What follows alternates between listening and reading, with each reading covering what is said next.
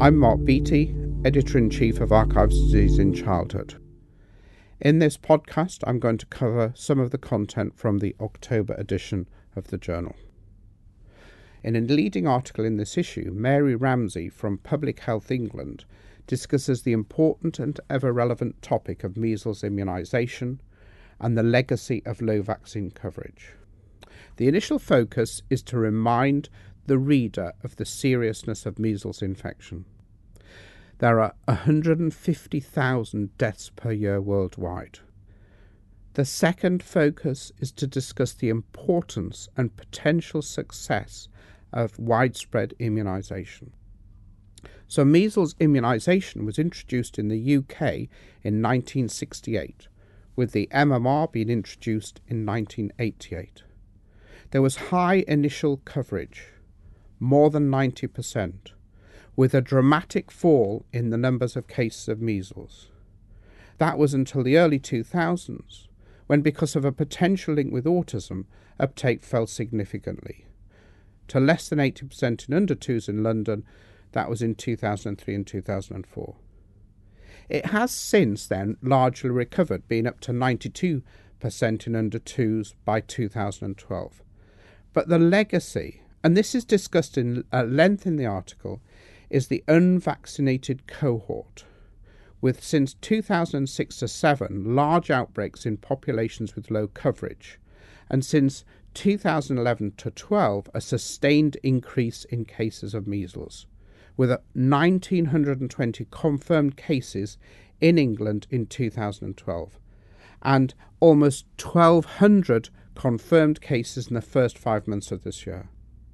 This has been accompanied by a shift in the age group affected towards 10 to 14-year-olds. So these are the children that weren't vaccinated in the early part of this century. The article discusses the crucial importance of catch-up immunisation, emphasised and supported by the recent MMR catch-up programme initiated in the UK. This is an important article. It puts the issues with measles immunisation into a clear and focused historical context, with a clear message for action now, supported by the Royal College of Paediatrics and Child Health, who have written to all members, urging them to use every opportunity to promote vaccination to their patients and their families. The second article I've chosen relates to the nutritional content of commercial weaning foods. So as clinicians, we're often asked by parents to advise about the introduction of solids. Solids are recommended from 6 months, but often given earlier, and commercial weaning foods are often used.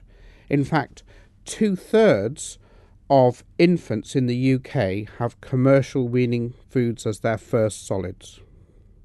In this issue, Garcia and colleagues describe the types of commercial infant foods available and an overview of their taste, texture and nutritional content. It's an impressive article. Almost 500 products were identified from 6 suppliers, mostly ready-made spoonable foods. 44% aimed at infants from 4 months and 65% being sweet. The interesting and important finding from this study is that the mean energy content per 100 ml of ready-made spoonable feeds was similar to breast milk or commercial formula. This has quite a significant importance in that we expect when weaning solids are introduced that the energy density is higher than milk. Interestingly, and there are some recipes in the article, the nutrient and energy content of family homemade weaning foods is much higher.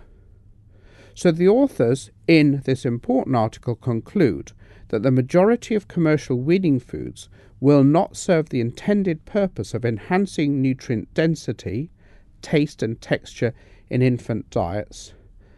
And their secondary conclusion, which we should all support, is that homemade weaning solids should be encouraged.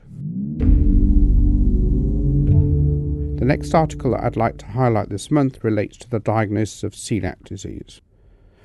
Screening data shows a 1% incidence, with only 10 to 20% being diagnosed. So there is a shortfall in the UK in the diagnosis of celiac disease when compared against a screened population. There are many potential presentations, including overt gastrointestinal symptoms, non-gastrointestinal symptomatic presentation, and diagnosis as a consequence of screening high-risk cases. In this issue, Murch and colleagues report the new UK guidance and highlight in that the complexities of presentation, strategies for diagnosis, and priorities in management. This guidance includes new diagnostic algorithms, which include the potential to avoid biopsy in selected cases in whom serology and HLA type is informative. The authors emphasise, however, that in most cases biopsy is still required, and that gluten-free diets should not be started until a definitive diagnostic algorithm has been followed by a specialist in the diagnosis and management of this now very common condition. I'd like to finish by highlighting two new series in education and practice. Firstly, in August this year, we launched a series of articles on research in practice, which I hope are helpful and of interest. The second new series we've launched is called Equipped, which is a new series of articles on quality improvement. In this month's education and practice, there's a comprehensive introduction to the subject by our series advisor, Robert Klaber. Further articles will follow covering essential aspects of this new specialist area for the busy clinician with practical guidance for implementation. I'm Mark Beattie. Thank you for listening. For more information about this programme and other BMJ Group podcasts, please visit bmj.com.